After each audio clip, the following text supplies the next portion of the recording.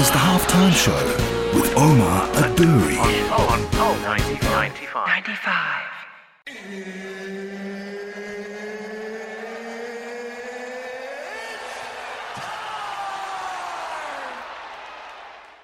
Oh, he lifts the fire and what a goal! This is the halftime show with Omar Adouri on Pulse 95. Nice strike! Oh, better than nice! Wonderful! And now,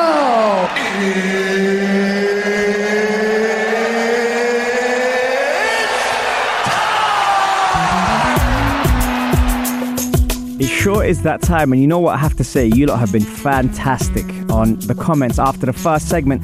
We were talking about, are we quick to jump to medicine for illnesses, and should we rely on natural, wholesome ingredients to cure ourselves? So prevention over cure throughout the year, so we don't really get stuck with, a lot of the coughs, sore throats, things that are going around at the moment. And I have to say, it's been amazing. Munna, tuned in from Australia, has been talking about cinnamon also being one of those things that really helps, especially in winter.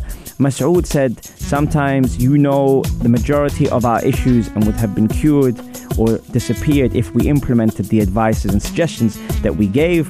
Absolutely. Hiba is saying stress is making our immune system not work properly. I agree with that as well, Hiba. You are so right. Honestly, it's one of those things.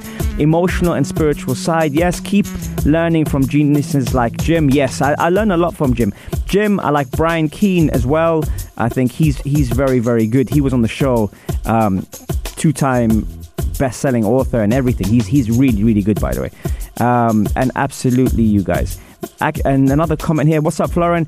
Another comment here by Masoud. Actually, we're easy to understand the conditions of our physical health, but way more difficult to understand our mental, emotional, and spiritual health. Yes, I agree with you. But you know what I like? The fact that I hear people like Masoud talking about this is the fact that men are able to actually express, that kind of concern, whilst before you couldn't really do that much. Or maybe it was that stigma that we weren't, it wasn't as free-flowing to discuss, whilst with women, they're much better at that than us. And it is International Women's Day, so happy International Women's Day. I like the way I segmented that. That was good.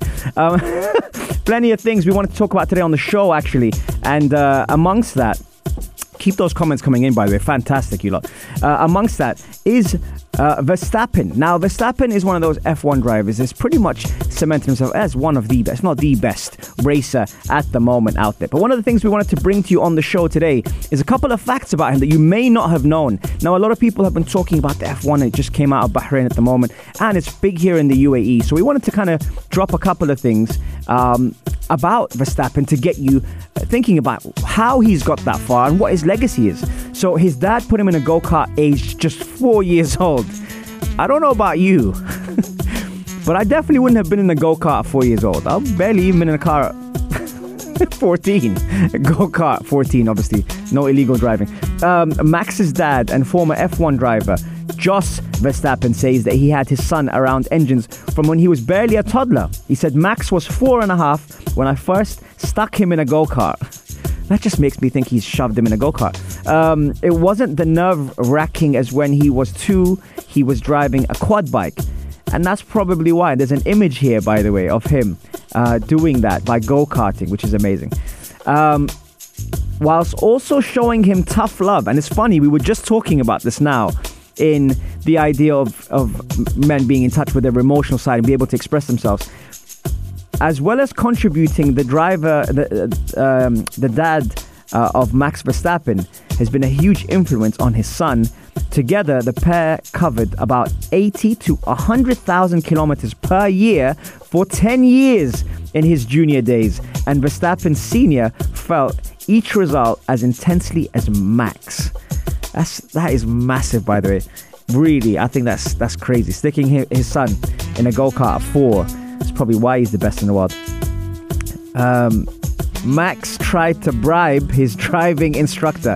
See, I would have never imagined that. For me, I could never imagine Max Verstappen trying to bribe his driving instructor. Remarkably, the Dutch driver didn't even have a driving license when he began racing F1, as he was only 17 years old. Don't try this at home, kids. My driving instructor was very strict, which was very good, says Max. I was prepared. I had caps and t-shirts ready in case someone needed to be bribed, but he didn't take it. So at least he confirmed, do not do this at home. What else? He wears his seatbelt loosely. Okay, don't do that either. God, this is really a bad segment for people who are wanting to get into driving. 5, his teammates cannot get their heads around how Max prepares before races. Max's former Red Bull racing team, Alex Albon, says that Max has a lot of self-confidence, but is not to be confused with arrogance. And that is a very, very thin line, by the way. There are times when he's getting ready for qualifying races and looking at data or whatever, and Max is playing FIFA or Call of Duty. Hey, not a bad thing to do. Yeah, there is a thin line between that. Also, we have here on the things you didn't know about Max Verstappen. During his first F1 win, he gave his dad a nosebleed. What are we doing here? Max reckons the time he made history by winning his first F1 race in Spain, aged just 18, he said, I started cramping with 5 laps to go, just with the excitement and the focus. He said, recalling the final moments in the car, it was crazy. There was a lot of pressure. My dad's nose started bleeding. I can't even imagine how it was sitting in the driver's room watching the final laps unfold. That also is something remarkable. You know, when your dad is watching you do something and you're achieving something for the first time, he got a nosebleed from watching his son win. What else do we have here? We have he can switch off his brains to distractions. We talk about this a lot on the show, actually. Disconnecting is one of the hardest things to do from the noise, from people's opinions, from social media, from so many things. But Max Verstappen, one of the reasons why he is where he is today is because he's able to disconnect from what people say and how people do. And I think that's one of the biggest things that's put him as, you know, the best in the world.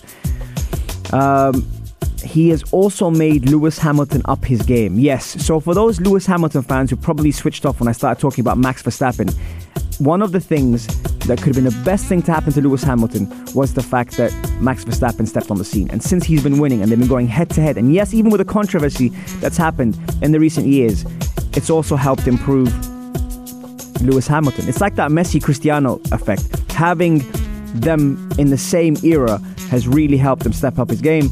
And there's no ceiling to what he can achieve. Most experts are clear in one point. Max's future is bright, and he's nowhere near the pinnacle, but he's very close. Max will be remembered as one of the best Formula One drivers of his age, says McFadden. He's such a magical talent, and there's no doubt he will win a world title at Coulthard. Only the racing gods can get in the way of Max being crowned world champion. This segment was pretty much about the legacy of Max Verstappen and also why he is where he is in the world of racing. I hope you guys enjoyed that. We're going to take a quick break, and when we're back, we're going to continue more with some fantastic work on the only place to be at 3, the halftime show on Pulse 95. This is Pulse 95. Tune in live every Monday, Wednesday and Saturday from 3 p.m.